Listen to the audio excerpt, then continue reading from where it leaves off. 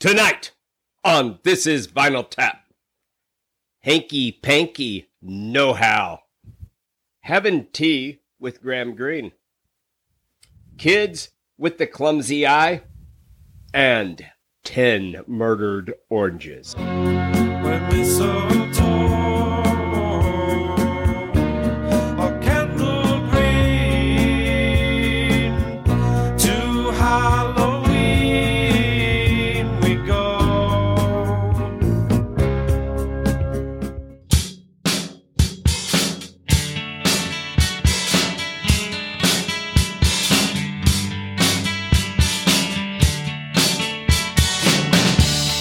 In 1948, Columbia Records introduced the 33 1/3 RPM long player record. 1 year later, RCA Victor introduced the 45 RPM single. Listeners now had a choice, only the hits or the full album. In the last half of the 60s, the best bands realized the potential of the longer format and began to build a cohesive body of music that must be heard unbroken. The arrival of downloadable music has increased the temptation to stay in the shallow end with the hits. This podcast believes every album tells a story. Tonight, we tell one of those stories. Good night. This is Vinyl Tap. Tonight we will be looking at an avant-garde artist of true complexity. I am at the Vinegaroon Saloon. I am with Jonathan J.M. Rowe, our producer, who Good is evening. extremely humble. Good evening, Tapsters. Yes. And we'll go back to normal. I'm sorry. Thank you. We were trying to do our BBC. And yet we're here with Tony. Hey, Tony Slagle. That's not Hegel. Cheerio. Tony is our, he is the encyclopedia of Nonsense. rock and roll, especially the P volume of the encyclopedia. We're very excited tonight. As I said earlier, we are at the Vinegaroon Saloon, and we're doing an artist from a place called Wales. Tony, can you tell me where Wales is? Are we talking about Pinocchio tonight? No, Wales is. I fell for that too, but I got a dictionary up. Wales is part of the United Kingdom. It is west of England and Scotland, mostly England, and south of I think it was southeast, I guess, of Ireland. Does that sound right? Yeah, it's Ireland It's South. over there And so somewhere. when you're talking about, are we talking about? We're talking about a very Tom Jones? talented. Well, I don't like to talk about Tom Jones because my grandmother said he was sexy, and that's gross when you're a little kid. He is Welsh, though. He's very Welsh. I can't think of Welshman, and John Langford. my grandfather came from a Welsh family, but that's not very important. Maybe it is. Anyway, we're talking about John Cale tonight, and John Cale's an extraordinarily talented musician. Mm-hmm. Who's probably most famous for being part of the world famous band, the Velvet Underground. The band that very few people heard, but according to Brian Eno, everyone that heard them formed their own band. That's Yeah, right. they're one of those bands that just influenced the hell out of everybody, even though they sold very few albums. Yeah. And if you're young like we are, it's hard to hear the music. It's hard to hear their influence because everything after them was so heavily influenced by them. Yeah. I want to first of all say that this is a Jonathan J.M. Rowe pick. This is an album that Doug Cooper, your not so humble host, has never heard before. What's it Never. called? This album's called Paris 1919. Mm-hmm. I guess this is our second time to visit the Great War. Or this is the aftermath. This of is the Great yeah. Jonathan J.M. Rowe, This is an album I've never heard a single song off of. It's an album I've never heard of, and I thoroughly enjoyed it. Oh, good. And I forgive you for XTC. Well, thanks. Yeah, this album I had heard about. First of all, I'm a huge Velvet Underground fan, so that's how I came to know who John Cale was. But, you know, I also kind of came to him, his solo work I kind of came to later in life. I was aware of some of his collaborations, most notably with the first one I really kind of got into was his collaboration with Lou Reed on Songs for Drella. Nobody but you, nobody like you. Since I got shot, there's nobody but you. Won't you decorate my house? I'll sit there quiet as a mouse. Which was an album about Andy Warhol and their time that they spent with Andy Warhol, and we'll kind of get into the history of that in a little while. That was their nickname for him, Drella. Yeah, Drella. Yeah. And then another album that he did was with Brian Eno called Wrong Way Up, and I absolutely fell in love with that album.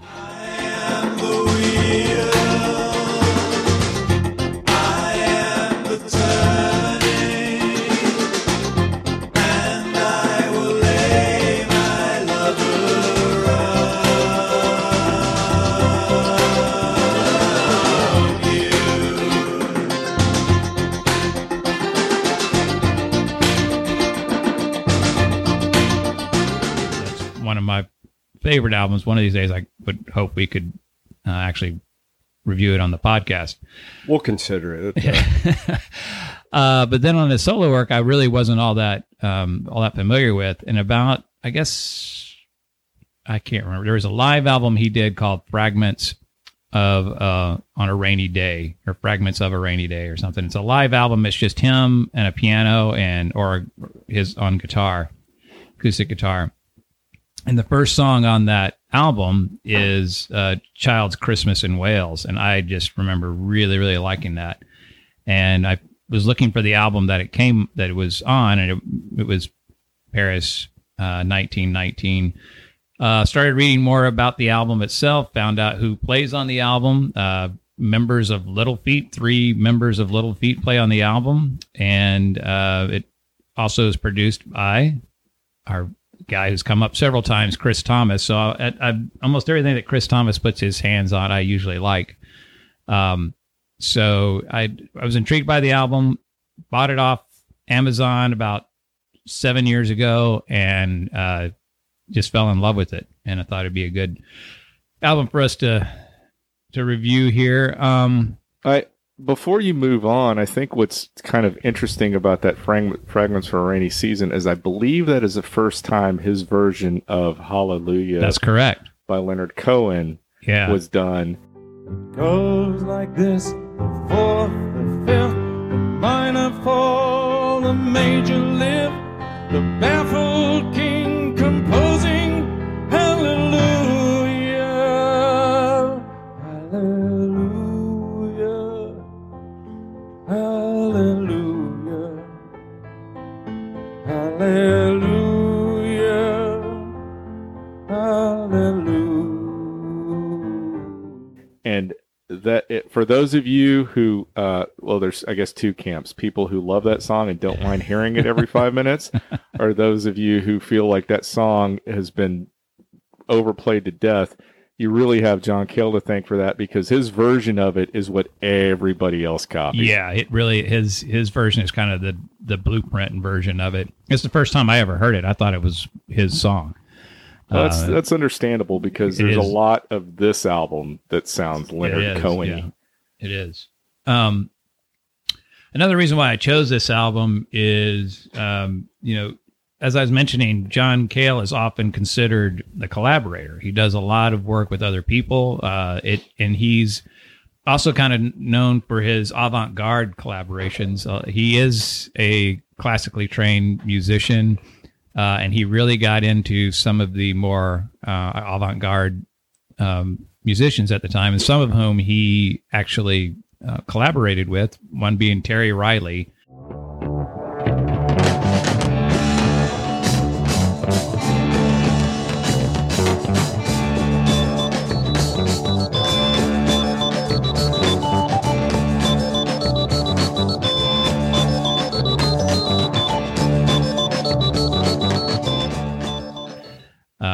And another being Lamont Young.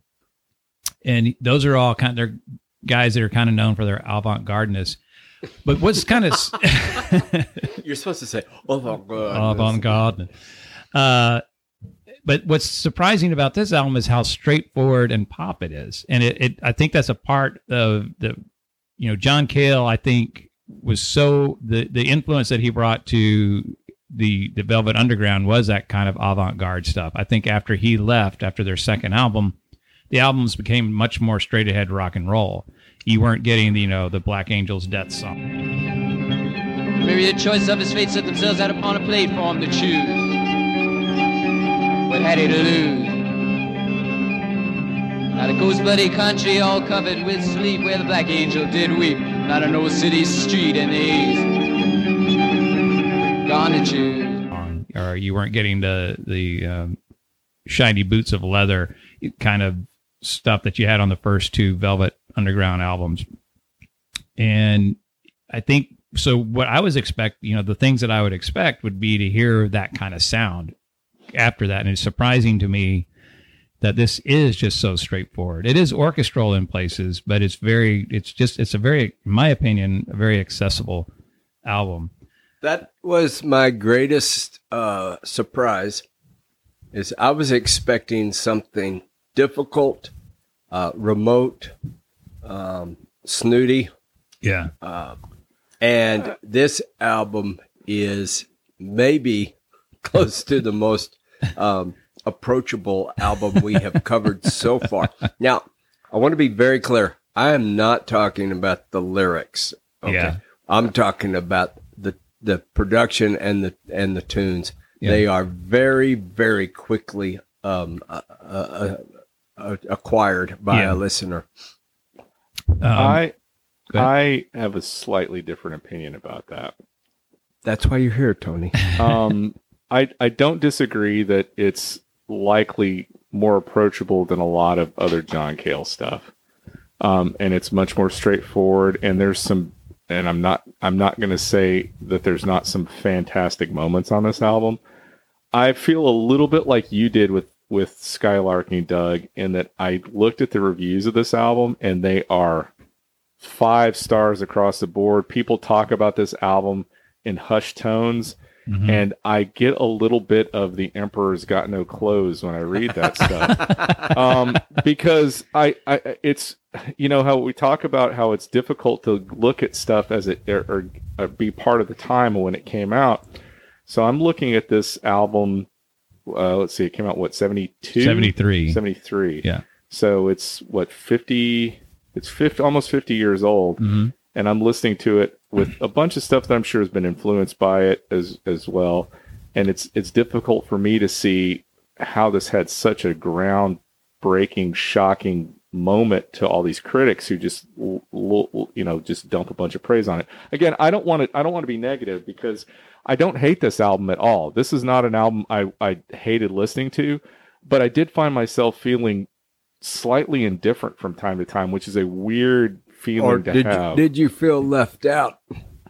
Like, somebody give me the key. Maybe a little bit. That's how I felt with the XTC. Yeah. XTC. At Zero, I didn't hate it at all. I didn't feel like it. What I could tell it was good. Yeah. But it wasn't whatever wavelength it was on would not connect. And I don't, and I really don't want to be negative because John Cale is a fascinating individual and is a part of the DNA of a whole slew of bands I like and listen to. Mm-hmm. And again, this isn't a bad album. I don't want to give that impression. It was a bit of a head scratcher for me reading just glowing review after glowing review after glowing review. And I guess you're right, Doug. It was this feeling of, I just don't quite understand where that's coming from.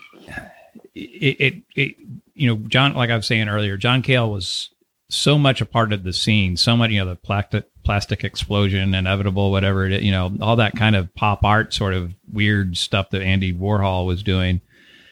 And to me, what makes it, maybe this is something was what the critics liked, is that it does seem so removed from that. It seems more pastoral. It seems like he's not talking about he's kind of getting away from the influence that he's had. Yeah. And I think that might be something that where people are just surprising that he could do something like this.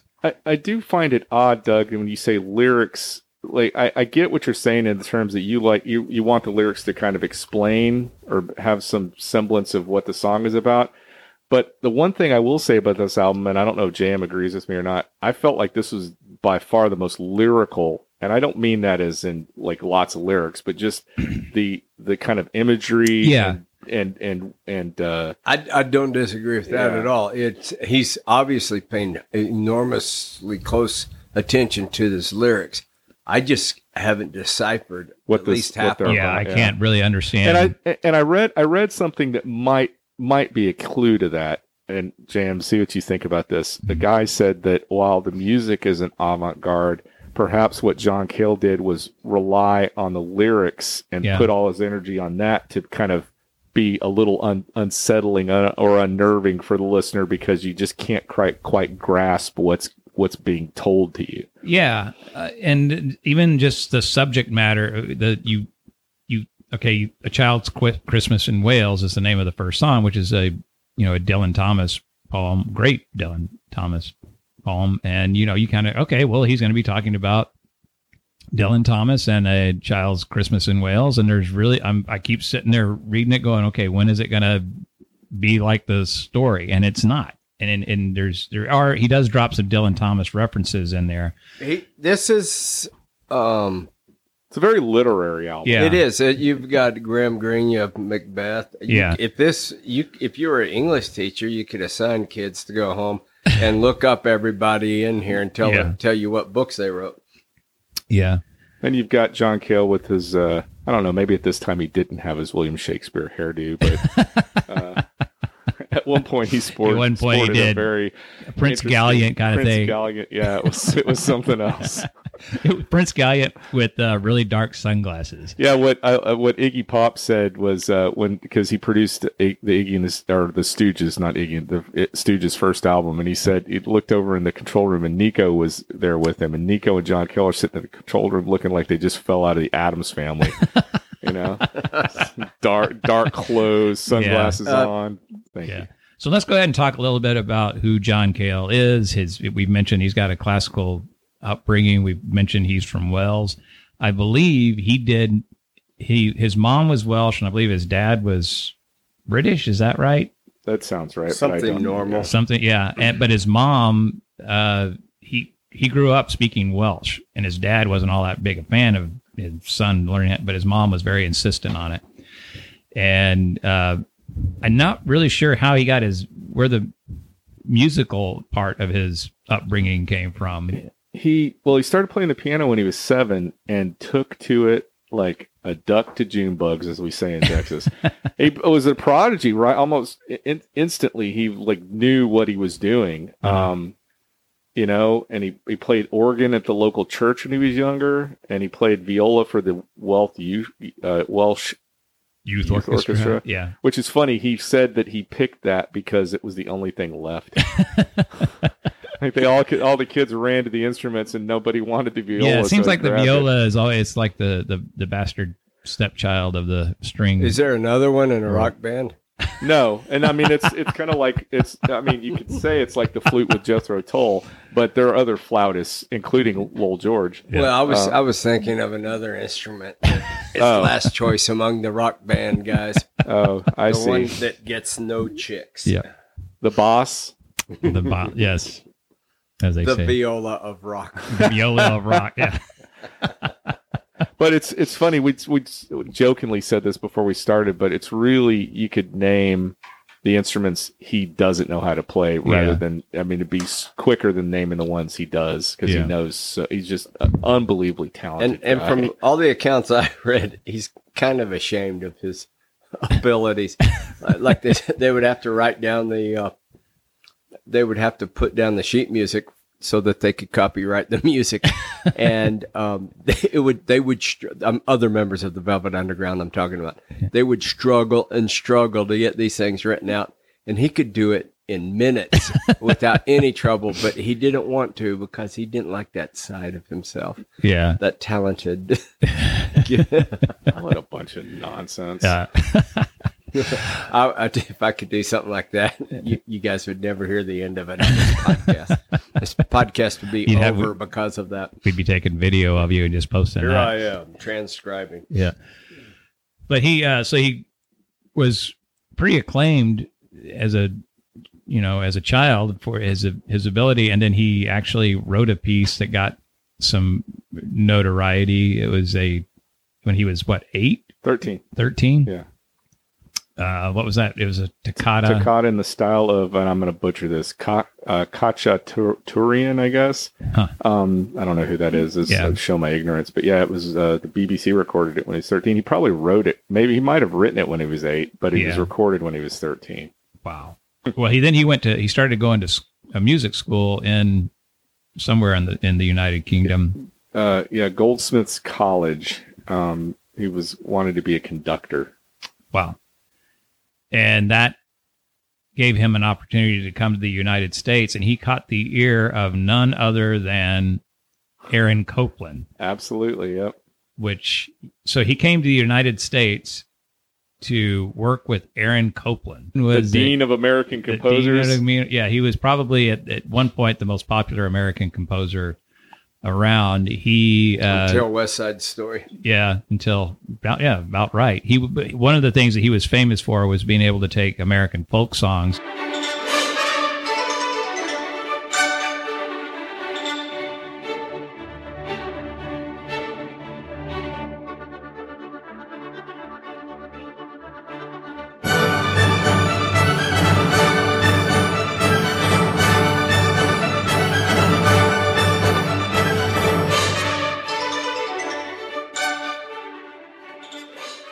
Turn them into symphonies. He could just take just an old fiddle tune and turn it into a full-on orchestra or a concerto. And he wrote ballets around it. One of his more famous pieces, maybe not for its classical version, but the Fanfare for the Common Man.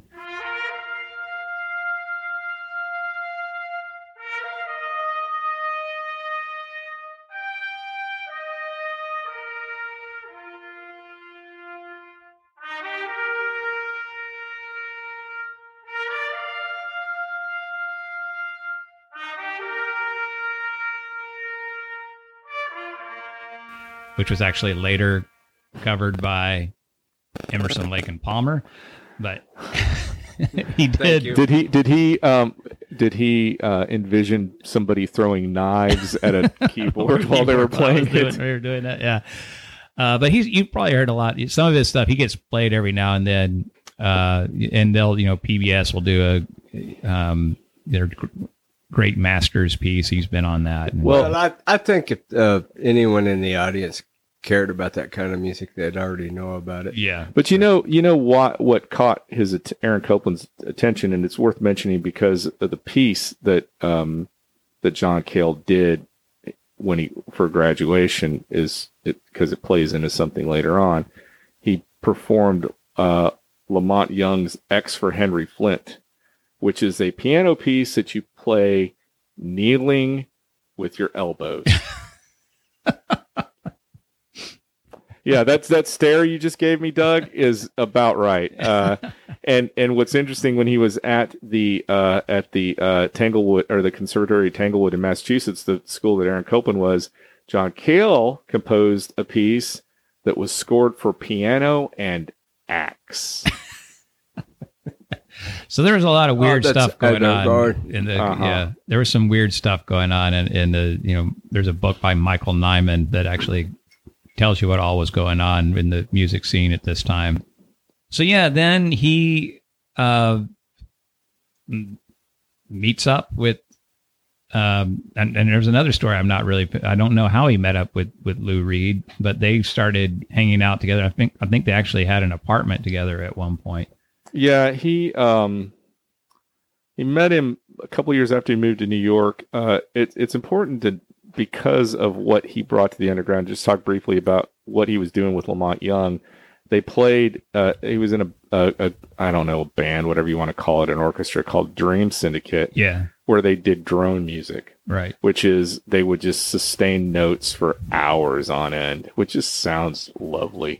And didn't one of them last like 18 hours or something? Something like that. Yeah. But Lamont Young says that they practiced 6 days a week, 7 hours a day, just to, I guess, numb themselves. I don't know. It seems like you would require some substances. Yeah. Yeah.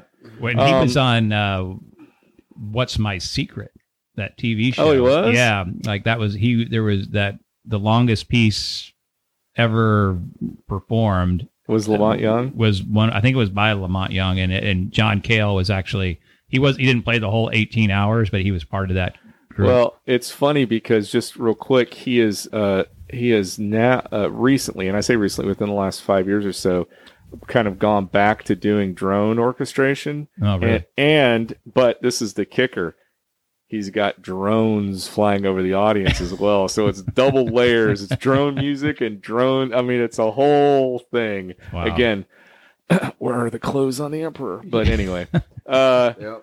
So, he met Lou Reed in 65. I don't really know how they met. Yeah, I couldn't really find Other than the fact he said, there's a story where he said he heard Lou Reed playing these songs, I think like Waiting for the Man, but it was all acoustic. Uh-huh. And John Cale, it sounded a little Dylan-y, and he hated it immediately. I'm waiting for my man. $26 in my hand. He says he hated all that folk stuff because like Dylan and Joan Baez, because it was all questions. Everyone had a question, but they didn't have any answers, and it drove him crazy. If you hear that version of Waiting on, it does sound, and it's purposeful. Yeah. I mean, it is obvious that it makes sense if you're Lou Reed with that strikingly limited range. Yeah. Who do you want to try to imitate? I mean, you got Cohen and Dylan. Yeah, and so when they met in 65, what Cale immediately caught on, I mean, after he finally got over his this hippiness, was that these songs were talking about stuff that nobody else was like heroin. Heroin, Lou Reed had written Heroin before the Velvet Underground had ever gotten together. Yeah. And I heard John Cale praise Lou Reed's ability with lyrics, and that lyrical ability was very attractive to him because he appreciated it, and that's obvious from this album with all his references to literature. He appreciated it, but he felt unable to imitate it. He also he said, okay, I finally have a guy I can work with this whole cross pollination of rock and avant garde. I can do something with it because of Lou Reed. I think like the perfect example of them doing that is Venus in Furs. Shiny, shiny, shiny boots of leather. Whiplash, girl child in the dark. Comes in bells, your servant, don't forsake him. Strike him. Because it's got that droney viola in the background. Mm-hmm. Much like it's to me the pinnacle of that kind of, we're going to take this weird avant-garde stuff and this guy who's just rolling around in the grunge of New York and put them together. Well, that's what it is. And you hear people talk about that album. That is the song they talk about. Yeah. Yeah. It's not the most popular song. It's not the most well-known song, but it is the song that everybody eventually talks about. And the other thing that they found a commonality in is that they hated hippies so much. That was like they were going to be the counter to the counterculture, if you will. Mhm. And that whole attitude influenced the New York punk scene tremendously. Yeah. That's reminiscent of we've talked about hating hippies before when we were doing Ramones and Yeah. John Cale has this great thing where he said, he goes, we hated all that Summer of Love with a vengeance. And apart from all the Flower Children and everything else, it was just silly. Woodstock, he says, they were happy that they ended up in the mud because it served them right. I mean, just this kind of vitriol at the hippie. Yeah, but it's so odd to me that their first song on their first album is Sunday Morning. Sunday morning brings the dawn in. It's just a restless feeling by my side. And it starts off with that happy little Celeste that it's like a John hippie Cale- song. Yeah. Well, I think if you're going to follow what they meant, what they said, it's sort of lulling you into something before they bludgeon you over the head with the Well, the rest of the dirt, right? Sunday Morning was the desire, I think, of Andy Warhol was for Nico to sing that. Yeah. Well, and so you brought up Nico, so we can talk about her a bit. The Velvet Underground, as we talked about, was Lou Reed and John Cale, and it was also Sterling Morrison and Maureen Moe Tucker. They got a gig at this Cafe Bazaar thing. This is just briefly before they go in to the studio, and there's evidently a picture. I tried to find it online, but I read about it. It shows them playing, and the crowd is visibly upset. With what they're hearing. I mean, it's not like, oh, this is something weird. They're like visibly upset by what is going on. But anyway, Andy Warhol ends up going to the Cafe Bazaar and seeing the Velvet Underground and is either talked into or decides himself. There's mixed versions of that he wants to manage the show. So they go into the studio. I think they didn't even have a record label at the time, and they made an album.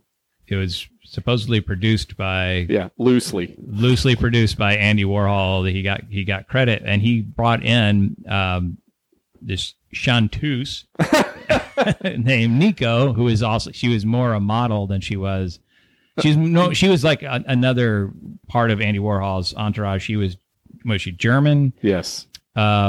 She had a real kind of halting, like alto voice. And, she made arguably some pretty good music, but it's definitely a voice that you kind of have to get used to. It's a voice that I feel like John Cale said, oh, I can do that. Yeah. And what costume shall the poor girl wear to all tomorrow's parties? A hand-me-done dress from who knows where. To be honest with you. Yeah.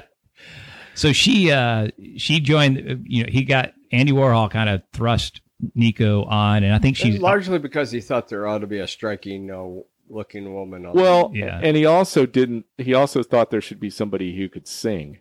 Because let's face it, Lou Reed, while he's done as much of a big jerk as that guy was, has made some great music.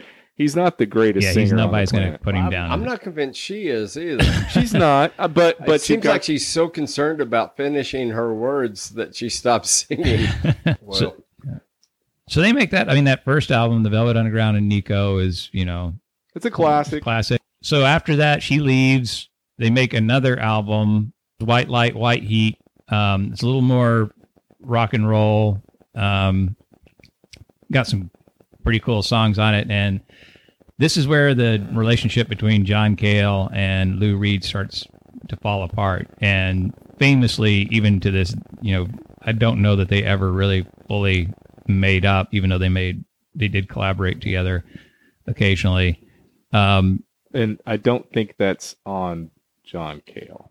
No. I think when they got together with that album that you mentioned earlier to collaborate, John Cale, although bitter about how he got kicked out of the band, was willing to do that. But Lou Reed was such a horse's ass during that whole process. He's like, I don't even know why this was worth it. Yeah. So but again, when I was saying earlier, when John Cale left, I do think a lot of that experimentation, that kind of avant-garde stuff, definitely the Andy Warhol influence was pretty much gone. And and the way he kicked, and he did kick John Cale out of the band, is really, really awful. He got the other two, he got Mo Tucker and Sterling Morrison together at a cafe, and said they were just about to go tour the Midwest, and he said John Cale's not in this. He's gone. He's not here, or something like that. And Morrison's like, oh, what, for the week? He's like, no, he's gone. He's not in the band anymore. And an argument ensued, and Lou Reed evidently slapped his fist down on the table and said, if John Cale goes, I don't. And they're like, well, okay. Yeah. And Morrison says he looked out for his own self-interest and sold John Cale out. He felt awful about it, but he did it. Yeah. Very shortly after he gets the boot, John Cale goes to Detroit to see an MC5 concert. And before Doug asks me, because he listens to Doja Cat or whatever, who the MC5 are, they were a pretty good rock and roll band out of Detroit. That were sort of throwbacks to that classic rock and roll sound. We've been there before. Yeah. And the Stooges opened for them at that show. And John Cale was blown away by what he saw. I mean, there's for all accounts, the Stooges were a spectacle. I mean, Iggy Pop rolling around on glass and rubbing peanut butter all over him. Do whatever. There's stories, boundless stories about it. But he was just enthralled. And so when it came time for the Stooges to go into the studio to record their first album, which was not very far after he gets the boot from the Velvet Underground, he ends up coming on as a producer for that first Stooges album.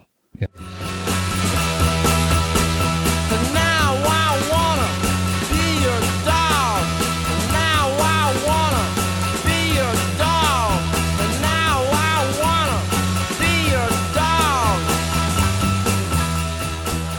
So I just have a question, guys. I think if it's okay to talk about this now, is this idea, I think this is a fundamental kind of an interesting thing, is that would we have the New York punk scene if John Cale had never existed? I think it would be very difficult because first of all, he was on the ground floor with the Velvets. He recognized that music had a genuine quality to it. It wasn't just guys just thrashing their guitars and just doing, strange things on stage. There actually was some good music there. So I think he is pretty pivotal to it. I read this. Is there an element of that drone thing in punk rock? I think you can get maybe later. I don't know if you I find the Ramones immensely tuneful and catchy. Yeah. I don't think there's any droniness about them whatsoever. When I said that, I wasn't thinking of the Ramones because they're a pop band. They are. Yeah. When I said earlier, this is one of the most accessible bands. So I forgot about the Ramones. You can sing the Ramones after you heard them one time. Yeah. Yeah. But there was this article on, and I'll do a shout out to pleasekillme.com about this very item about whether John Cale, I think they called him the godmother of punk or something like that. But the interesting thing about this article is if you take John Cale out of the equation, the Velvet Underground's not the same. And then are they as influential as they are? And then if he's not producing the first Stooges album, is that the album that everybody knows? And the Stooges influenced the Ramones and countless other bands. Yeah. And he also produced Patti Smith's. Drift to the heavy heaven.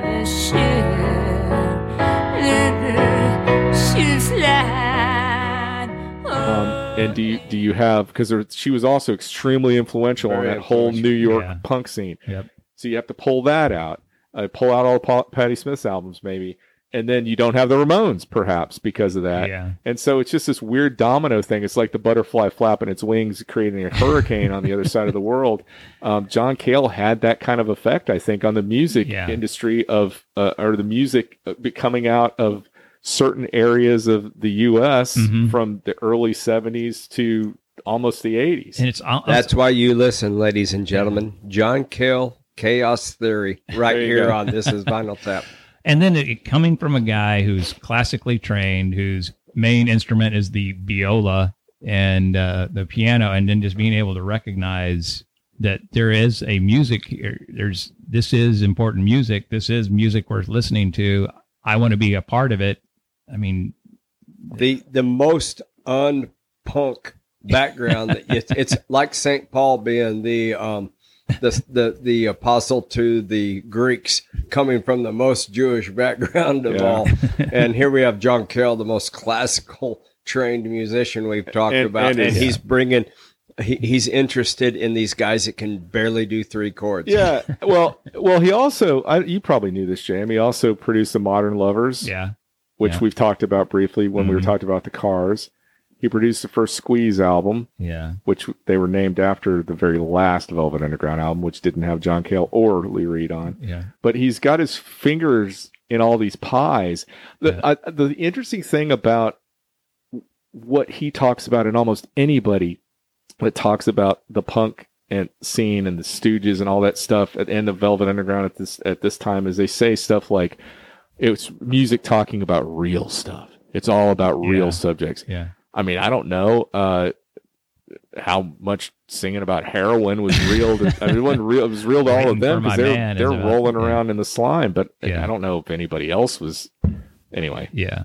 Usually when they talk about real life, they're talking about the grunge, not the real life where everybody's functional and happy and raising Right, good right. kids. So John Cale produces the Stooges. Yeah, he goes on and produces a lot of other people, and he also does some collaborations. But at the same time, it's pretty soon after he leaves the Velvets, he does put out his first solo work. I think probably the one that gets mentioned, other than Paris 1919, is Vintage Violence. Gideon lied, and Gideon died. The force of China fell. is that the one right before this? Yeah, yeah. And so the thing that's, again, that one doesn't, even though it's got one of the strangest album covers I've ever It's a seen. weird one. It's almost a scary one. It is also accessible, not quite as accessible as Paris 1919, but that You're one's right. more avant-garde. When we were listening to this, I went back and listened to stuff, and when I listened to Vintage Violence, I was like, it's not that far removed Right. from Paris 1919. Yeah. So why were people freaked out about this not sounding like? I just don't get that. I mean, Yeah. It may have been because they may have thought Vintage Violence was just a one-off, and then he did go do that album with Terry Riley, Which after was that, weird. Which was weird.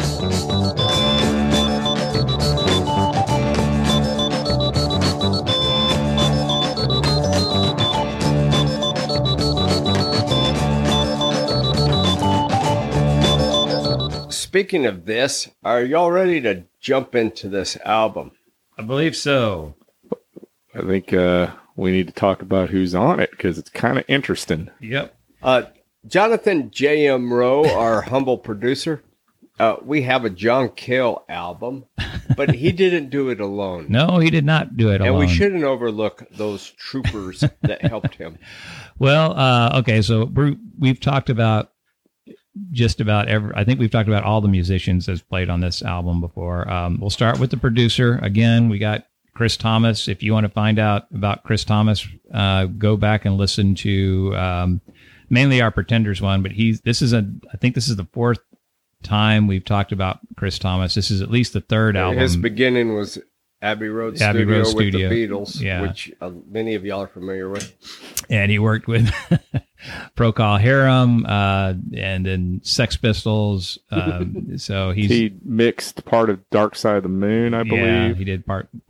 Yeah. Wish You Were Here album by Badfinger he produced. Yeah. So I guess this is the fourth album of his that he's that we're talking about.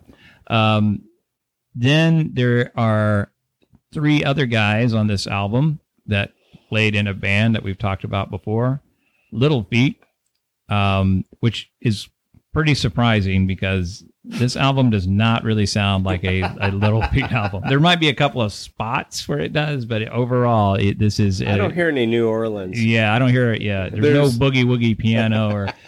But Bill Payne, we're pretty sure Bill Payne plays. There's no liner notes on the album, or the album doesn't list any of the. There's no musician credits on it.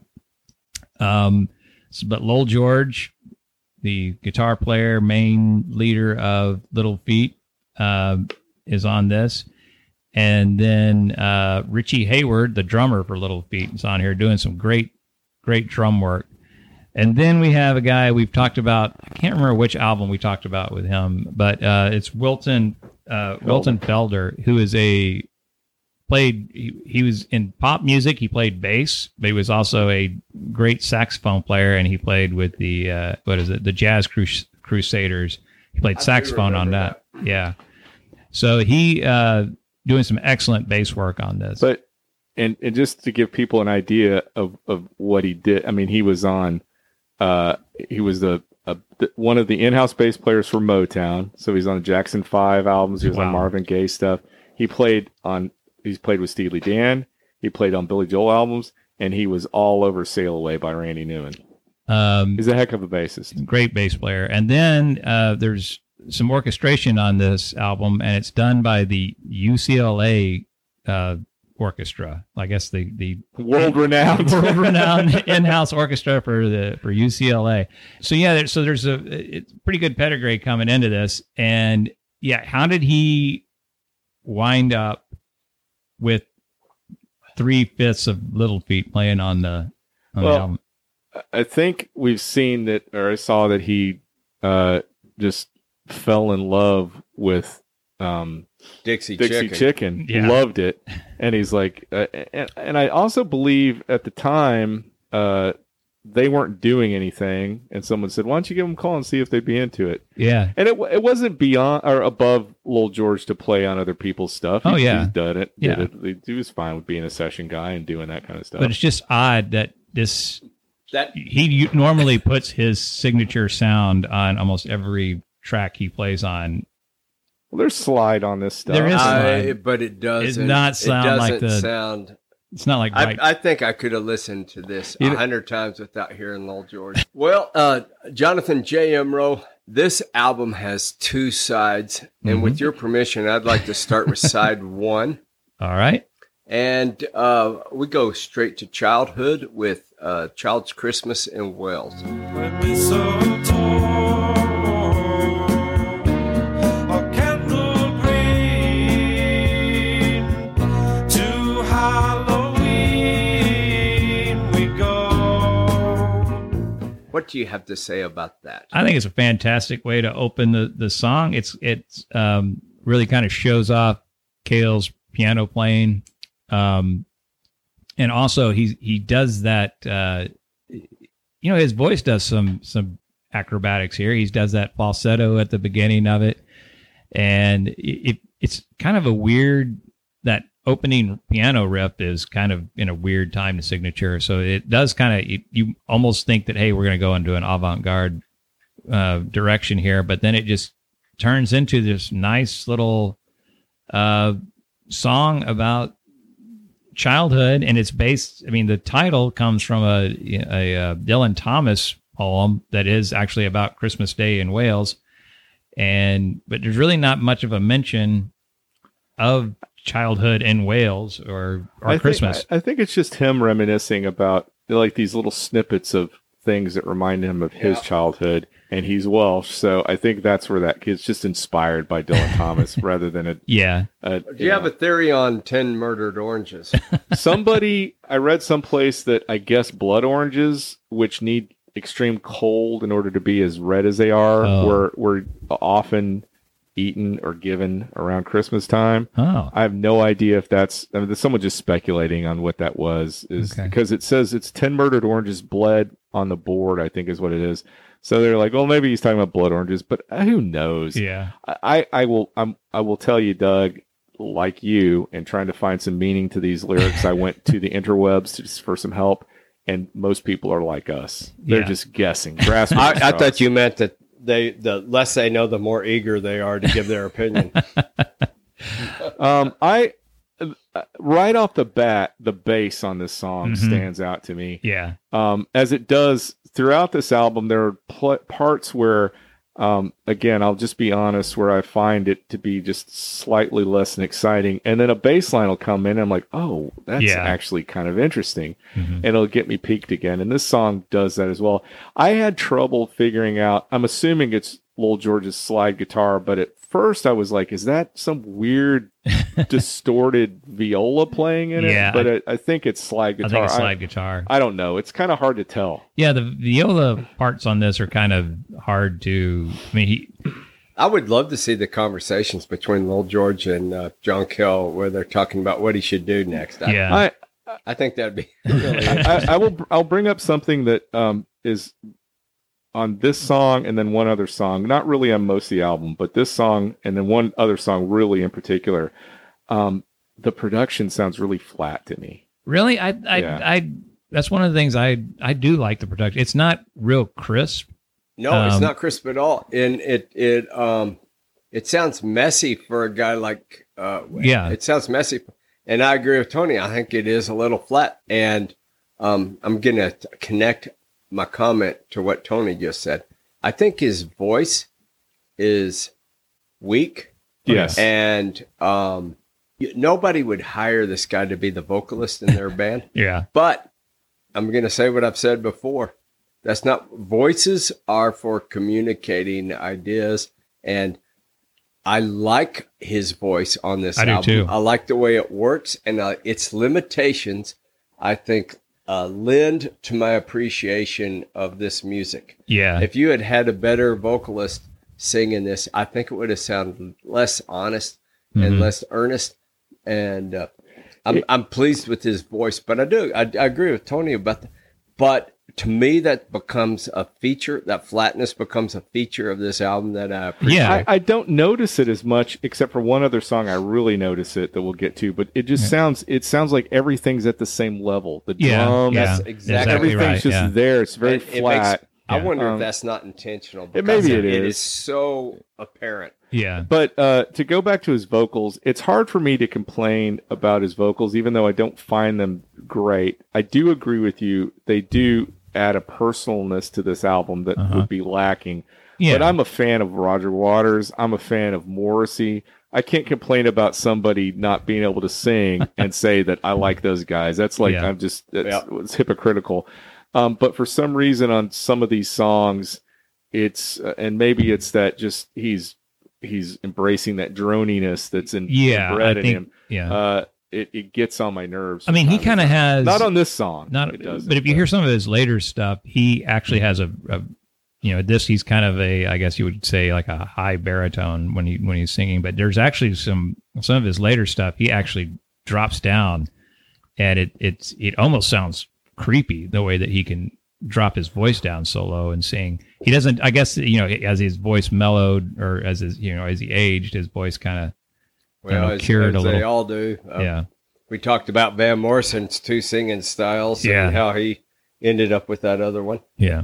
Well, next we have a song that Jim's going to explain to us. This is a very catchy tune. It is. I hate this song. Well, and that's the peril of an extremely catchy tune, is it gets in your head and makes you hate it. Yeah, it is. The name of it is Hanky Panky Know-How. Elephants that seem to feed the cows that agriculture won't allow. Hanky Panky know-how. Hanky Panky know-how. And spelled, word sashaying. but it's spelled know-how like N-O. It's not know-how like K-N-O. Yeah, It's right. N. Yeah. It's like know-how, No, yeah. It's the first time I heard this, I was going, is he saying packing the house? Like I couldn't figure out what he was saying. And then I finally, this is one of those albums where I didn't even actually look at the song titles because I just would listen to it and not really, but yeah, when I saw, God, that's what he's saying. Hanky panky know-how. Well, I think it's about cows that no agriculture would allow. This song, I've mentioned this before, and I'm going to mention it again. There's a British comedian named Ben Elton who created The Young Ones. Mm-hmm. He co-wrote the last 3 seasons of The Blackadder. These are British comedies. And in a stand-up thing, he talks about being in college, walking around singing a Leonard Cohen ditty, and he goes, and that's what this is to me. This sounds like a Leonard Cohen song to me. This song is so boring. I don't know how. I disagree. This sounds like short. Doug Cooper on XTC. This song, and again, I don't hate this album, but this is, to quote Doug Cooper on XTC, if the fast forward button hadn't been invented before, it would have been invented for this song. Well, luckily it's short, and that's bonus. Chris Thomas plays tambourine on it. That's really, so it's just basically an organ and a tambourine, and not a whole lot else. But this doesn't sound flat like the first song. No, No, you're right, because there's not enough of this song to there's not enough peaks in this song to be flattened. Yeah. It's like a little like folk a ditty song that you would hear for a commercial. Right. It really is. It does sound It's been like a that. long time us doing this podcast that I felt this way about a song. I don't really know what this song is about. It's about hanky Why panky don't know-how. why don't we say that we're not going to say we don't know what songs are about from now on, and just ask the audience to assume we don't know. Unless it is, we'll talk about a song if we do have an idea of what it's about. If we know what it's about, we'll share that with you. So, the endless plane of fortune. In heavenly like wine, we are all innocent in spite of you and me. Yeah, this one starts off with kind of that. It's like a dirge almost. It just almost sounds like a the way that it just almost sounds like it's a funeral kind of thing. And then the orchestra. This is a pretty highly orchestrated piece, which I find pretty fascinating. And then there's the part where Cale's voice. It almost sounds like he's about to be happy again. There's the chorus is kind of melodic and nice and everything, but then he goes right back down into that dirge sound, and I don't know. It's one of my favorite pieces on it. At least it's interesting. It is. This song. This song is. There's stuff going on. It's dramatic. Lowell George's guitar, I think, is really spooky sounding, and it adds a layer to it. It almost sounds like a theremin going through the thing. This song was, when this song came on, I was like, okay, here's something I can kind of get into because it's interesting. While I don't necessarily dig it that much, it's something that I didn't mind listening to. It's the again, it's messing with the spelling, the endless plane of fortune. What kind of plane are they talking about? Are they talking about? I mean, plane would be like, hey, it's just a plain day. Plain, like it's the plains of the the prairies. You're violating the thing we just laid. Well, there's in the middle of the song, he talks about Transvaal, which is it's a part of South Africa where they discovered gold, and there was a big gold rush there, and as a result, I want to say Johannesburg was kind of started. And the line in the song is, where crocodiles and men fight on, they would have played all night, even with loaded dice. It's gold that eats the heart away and leaves the bones to dry. Oh. So I don't know if that's again, I'm breaking the rules, but if that's some sort I was reading that going, that's got to have something to do with that. I don't know what. Yeah, he drops a lot of places in this. He does. He name drops and he place drops.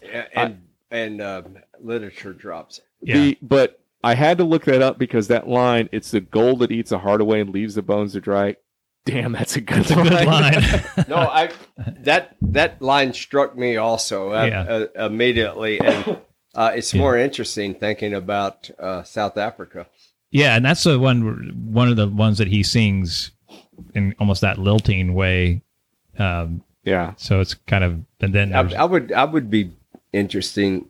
I'd be very interested to hear what he thinks about his singing on this album. yeah.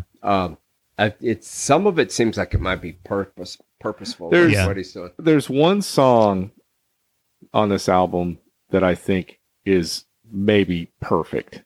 His Okay. vocals, everything about it. We'll get to that, but it's right. I think you're right. I think there's some purposefulness to what he's doing with his voice, because it's not a great voice like we've established, but it is emotive in its own way. And It is. It strikes me as very honest, and that may be the most surprising thing. I was not expecting honesty from someone out of the Velvet Underground. Yeah. well, he wasn't with him for very long. Yeah. I was expecting more posing. hmm Well, I think there's probably some of that going on. I don't doubt it. I mean, we're name dropping right and left, and we're sashaying down Paris streets and all that kind of stuff. But I feel like part of it, I felt like I was reading The Sun Also Rises. Yeah. So, Andalusia. Andalusia. Andalusia, when can I see you? When it is snowing out again.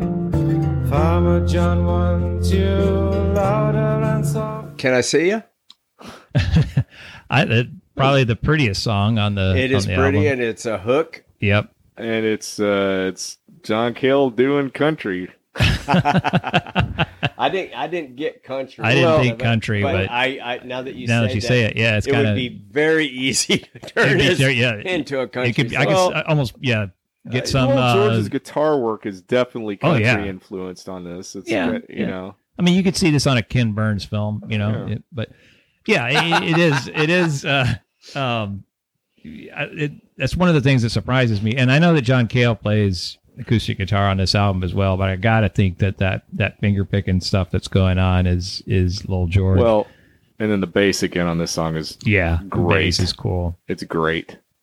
Another one where it's kind of sparse as well. I mean, there's not a. It's a pretty song. Oh yeah, it's and I've heard it covered by Yola Tango. Yeah, and- this is the one song on this album that got some attention. Yeah. I think. yeah.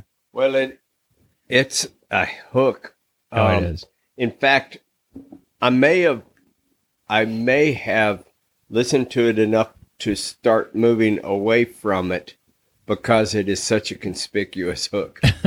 Yeah. All right, next, we step away from everything we have done before, and we have a song called Macbeth.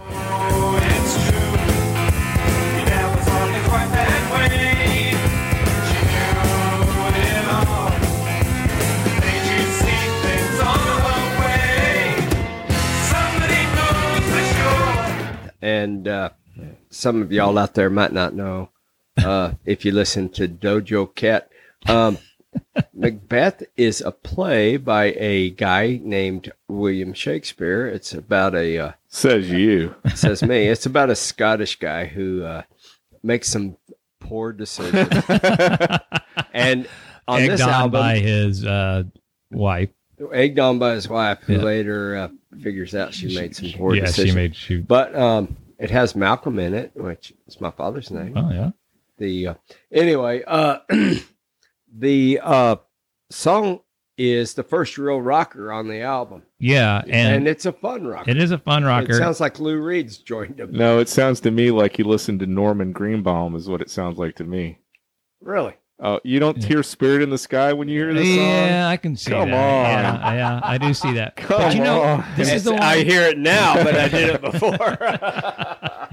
This is the one. Yeah, like you said, it's the most rockin'. It's got Lil George's slide in there really well. You know, this is the one that I almost think that he could have got Lil George to sing this. I mean, as long as you're there, or at least, I think that's a great idea. yeah, or at least just have him in the singing backup, because I could really see Lil George This singing is that the song. other song that I find the production really works against this song. It's, again, just so flat sounding for a song that sounds that's this rocking and upbeat.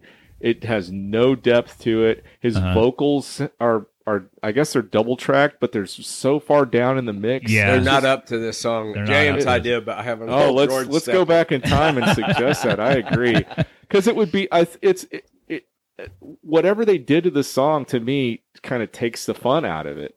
Yeah, well, it's also, I mean, a rocker called Macbeth. I mean, and talk, dropping the characters' names all through it, and it's it's just not really a song, not a subject matter you really think to put a screaming slide guitar behind, and but it is a fun rocker. It is a nice kind of change of pace. What they're talking about. I'm very familiar with Macbeth, and I see nothing here. Macbethy. Yeah. Nothing Macbethian. Yeah. Okay, now we have the title track. This is the Oh, I forgot to say we flipped over. We are now on side 2. So we have a hit. His grief. And on Fridays she'd be there, but on Mondays not at all. Just casually appearing from the clock across the hall. You're a ghost, la la la la la la la la. You're a ghost. Except not on this. There's none of those on this Before we album. talk about this song, I have to say I find this side immensely more entertaining and interesting than that first side. I think this second side is, if I could go back and put my 2 cents in, I'd say, can you sprinkle some of these in on the other side and kind of move it around, because it's so back. This album to me feels so backloaded. Yeah. This is Paris 1919, and I've read that it's somehow loosely based on the Paris 1919 Accords that after the Great War divided up Europe among the spirit. I listen to I listen to Harry Styles. I don't know about Paris 1919. What? So after the World War I ended, which was then known as the Great War. Until they had to... Till we beat it with another one. Yeah. Oh, yeah. They 5 nations, including Woodrow Wilson representing the United States. Sucks. Yeah, well, yeah. They created they made accords about how much Germany was going to have to pay in reparations, and kind of divided up Versailles, Germany. Right? Yeah. Anyway, so there were 5 accords. There were 5 different meetings, and that the first one was in Paris, 1919, and this is largely thought of as what made Germany so angry that they decided that the reparations were almost impossible to repay, made Germany just basically completely bankrupt And back it crazy. And oh, wait, yeah, I'm sorry. I can't say that, can I? Bat doo doo crazy. So here's something that I did a little digging about this. So there's an interview with John Cale where he says that that when he was thinking about the song and writing it in 1971, it was the height of the Cold War, and this whole idea of how many missiles can we build, and that and then he started thinking about Paris 19, and that's how the trouble started with Germany and the war that followed. And so what's interesting about that is he mentions in this song, he mentions Nixon's Secretary of State. Yeah. And so I think what he's doing, Paris 1919, I think he's connecting the Treaty of Versailles with the Paris Peace Accords that ended Vietnam. U.S. Involvement in Vietnam. That's what I think is going on here, because he talks about William Rogers. That was Nixon's Secretary of State. Oh. So I think that's kind of what's going on here. Outside of all that boring stuff, this is my favorite song on this album. I love this It's mine song. too, I yeah. love this. If this whole album was like this may have been one of my favorite That albums ever. orchestration that comes in on it. It's just, and in his voice, this was one. His where I voice think sounds fantastic His voice on is it. good on. I can't imagine really anyone else doing that. You're a ghost part. Oh God, I love this song, and this is a song that I would hear it, and then I'd pull a Doug and hit repeat, and hear it again, and then hit it again and hit it. It's such a great song. It is. Well, and perhaps that's why he named the album. Maybe, yeah. It was a good choice. It's a wonderful song. Maybe everybody should start with side 2. I think so. Tony's recommendation: start with side 2. Mm-hmm.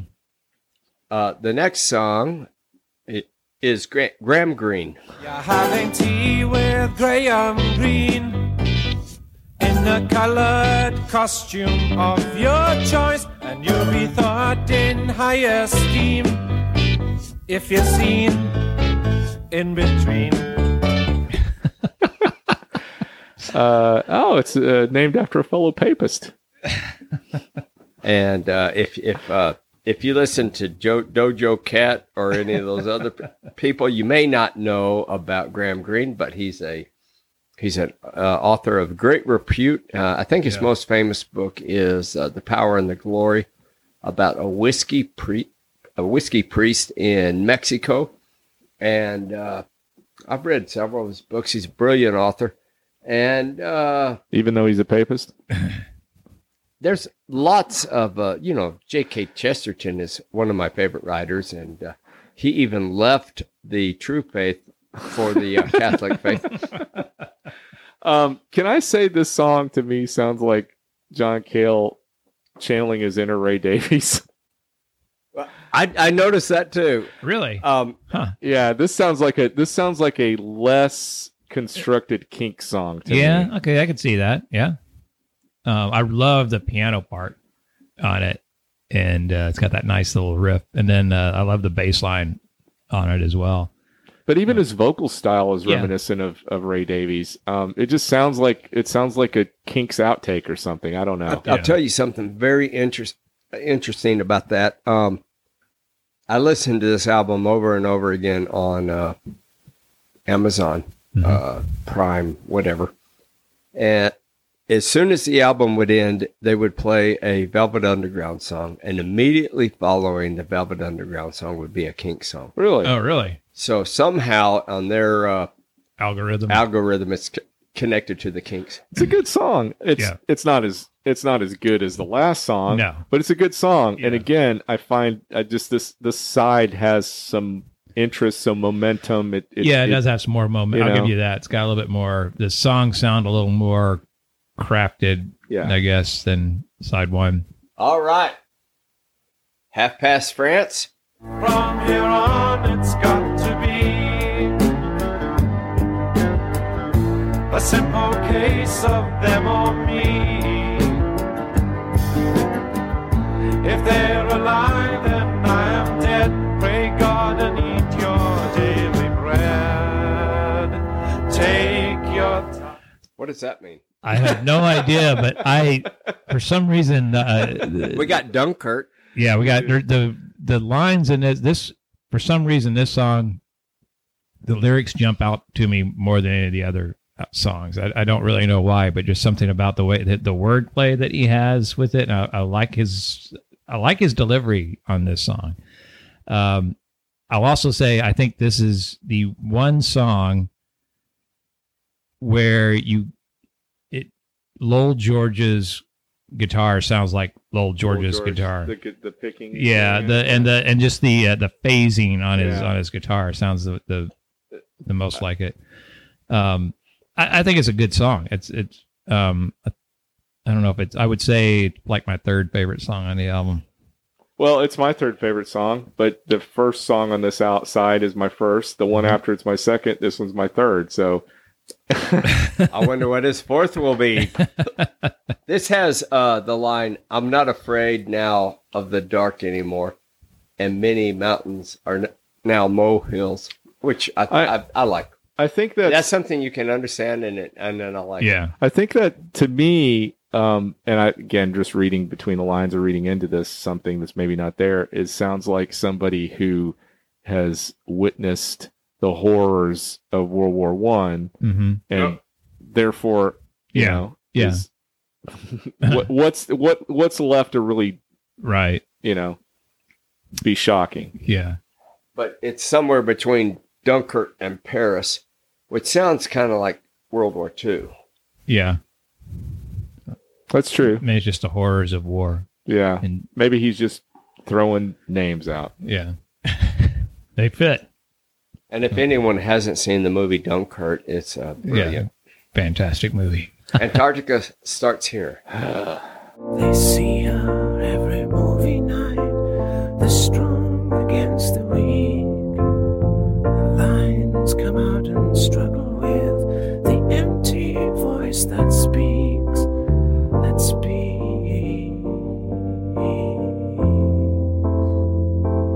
Yeah, that was a sigh by me. Yeah, you know, this may be the weakest song on the album. Although I was listening to it again today, going, you know, this isn't as bad as I remember it. But his vocals on this are like, why? Why does he start the song off the way that he starts it off? It's with that because whispering? So it's inspired by Sunset Boulevard. Oh. What he says is the whisper is supposedly to reflect a person who lives in faded memories. Oh, so it based on the movie Sunset Boulevard? Uh-huh. Oh, well, okay, that makes more sense. And I find it reflecting really, really annoying singing is what I find.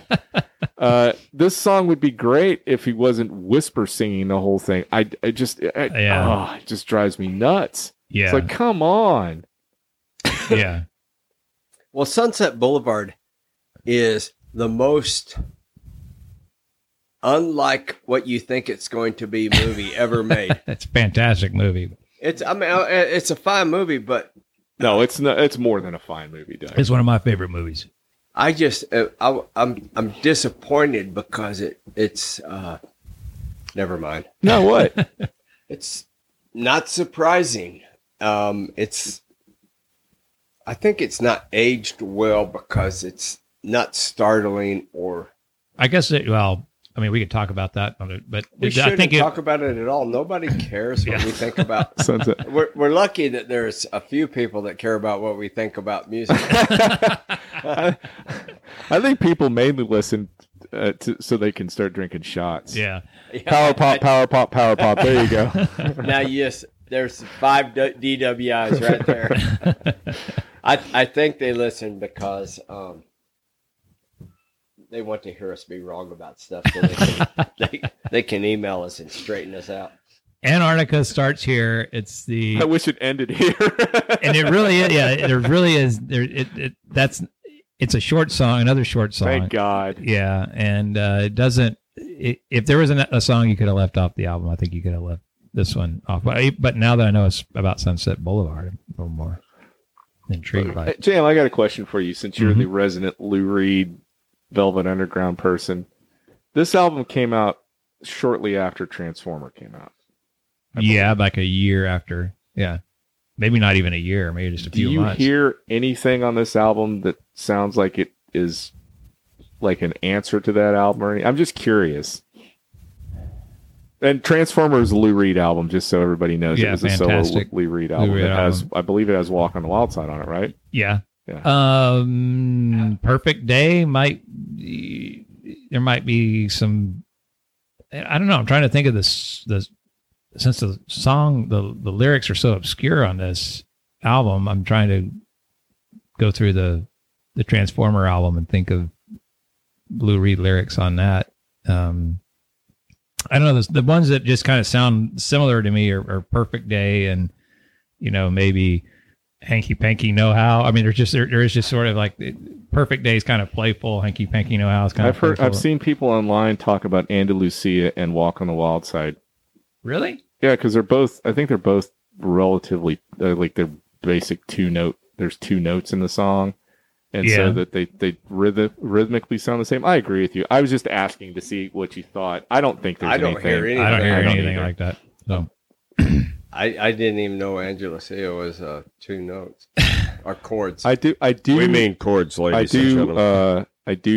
gentlemen. This is probably a sacrilege, but as indifferent as I am about this album, I would rather listen to it than Transformers. Well, I love both albums equally well, but There's something very appealing to me about this album.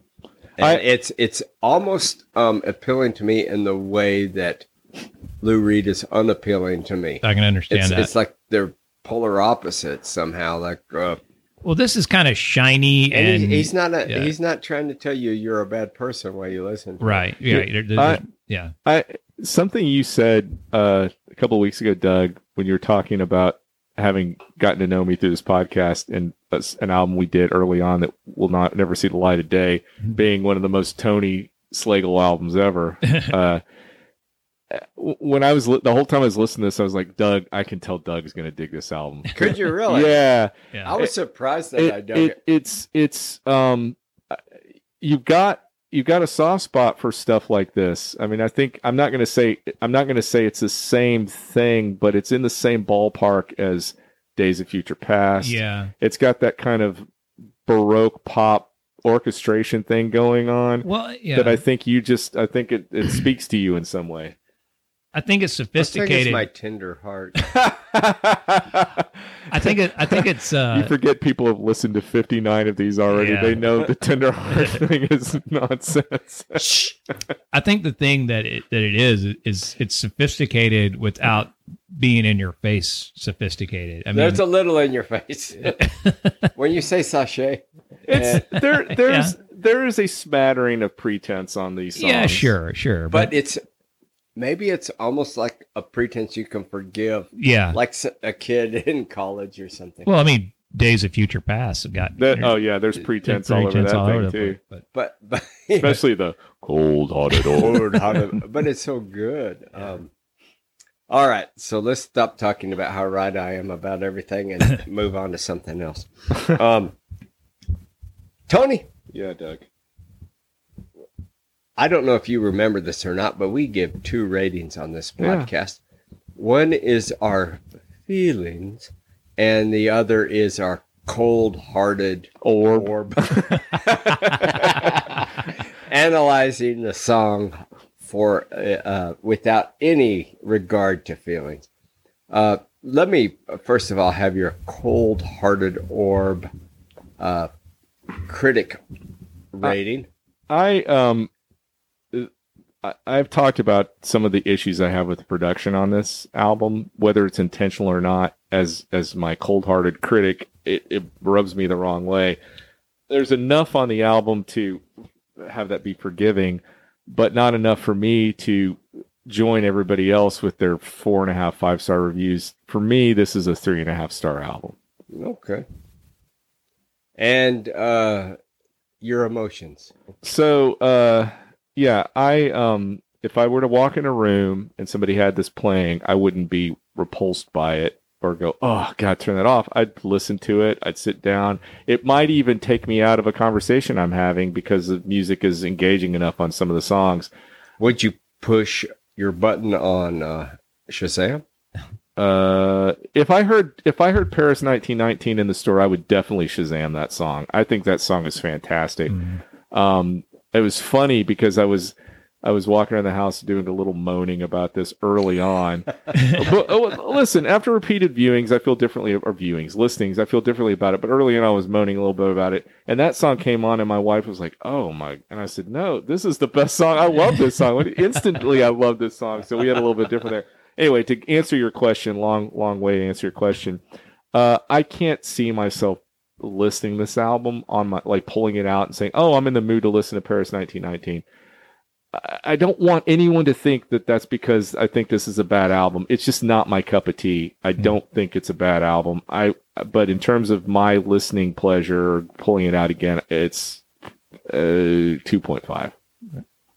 All right. Thank you, Tony. Doug, we're going to ask you some questions. It's not going to be about your looks. It's going to be about your opinion. And I hope you appreciate that. Well, I do. Thank you very much. What do you think about this album, Doug? Well, as a critic, I'm going to give it a solid 4-4. It's obvious this guy is talented and imaginative. Thank you, Doug. And as your feelings, bring your feelings into this and tell us what you think. As everybody knows, I have more feelings than all the other males. And I really think that this album probably rates as a 4 for feelings. I think it was well conceived, well written, and I will be listening to it again. And I will continue my efforts to figure out what he's talking about. I do want to just put a little caveat on something you said about XTC. I'm planning on doing this. While I said I probably won't listen to this again, I think I will try to grasp what everyone's talking about and try to listen to it again and see if that light bulb pops off in my head. That's funny you brought that up, because when I listened to the XTC podcast after it was published, my appreciation for the band did increase, and I did enjoy it more. And I think I will give XTC some more effort. I have a serious prejudice against that period of time and music that I'm working hard to overcome because I'm such a wonderful person. Jonathan J.M. Rowe, our very humble producer, you picked this record. Mm-hmm. Where does it stand with you? Well, as a critic, I'm going to agree with him. I would probably give it a 4.5. You know, if it was a Rolling Stone record guide, it would get 4 and then a half star. If I were, you know, as far as personally, this album was a big surprise to me when I first put it on. I was familiar with some of the songs on it, but I'd never heard them produced, you know, on this album. So I'm going to give it, you know, same. I'm going to give it a 4.5. It is an album that since I've discovered it, I have listened to it quite a few times, and probably more than I have a lot of the other albums I've bought in the same time period. Well, it's a wonderful surprise for me, and it will rank as one of the highest of undiscovered records that are really appreciated as a result of this podcast. Tony, you failed us tonight. I did. So I'm going to turn to the second oldest part in the podcast. Jonathan J.M. Rowe, our humble producer. What are the kids listening to now? Well, I don't know if the kids are necessarily listening to Have this. you heard of Dojo Cat? I've not heard of Dojo. I've heard the name, but I have absolutely no idea what he, she, they sing. She. Why are you so into pronouns, man? Just let it be.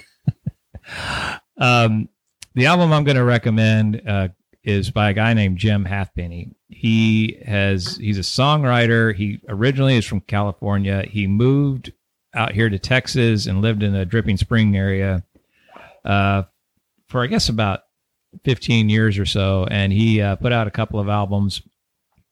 And he hasn't put out an album in a while, but the album that just came out is called Tabula Rasa. And it's got some great songs on it. He is really a great songwriter. And he also plays almost all the instruments on the album. So he's a very good guitar player, but he's also kind of shows off. He plays some great bass as well on it. I was just thinking how funny it'd be if someone put out an album called Tabula Rasa and you put it in and there's nothing on it. No words. It's just completely silent. Some standout songs on it. It's kind of a folk song he's got called Homegrown Tomatoes. Another one is Thin Brimmed Hat. That's a kind of an homage to just hanging out with your friends. And then probably my favorite is King of Avalon. Hooray for Avalon! Hooray for summers by the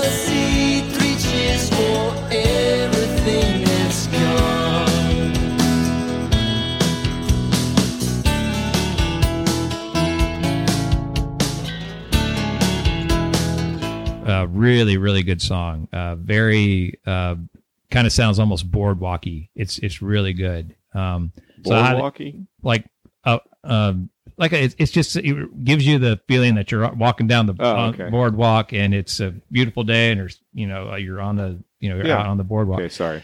I had the same question, Tony. I don't have boardwalking in my thesaurus. Anyway, it's available from his website, but you can also get it on Amazon. So highly recommend it. He's living out in Arizona now. Well, thanks for listening to tonight's episode. We're on Twitter at Tapping Vinyl. We're also on Instagram and Facebook. Oh, yeah, and be sure and check out our new website at www.tappingvinyl.com. You can get all the episodes, find out some more information, listen to songs that we've recommended, and you can leave your comments there as well. Next week, we'll be looking at a monster album that came out in 1977, Meatloaf's Bat Out of Hell. Like a bat out of hell, I'll be gone when the morning comes. But when the night is over, like a bat out of hell, I'll be gone. Like a bat out of hell. For our host, Doug Cooper, our co-host, Tony Slagle, and me, your humble producer, Jonathan J.M. Rowe, this is Vinyl Tap, where all the podcasts go to 11. And remember, you're a ghost. La la la la la la la.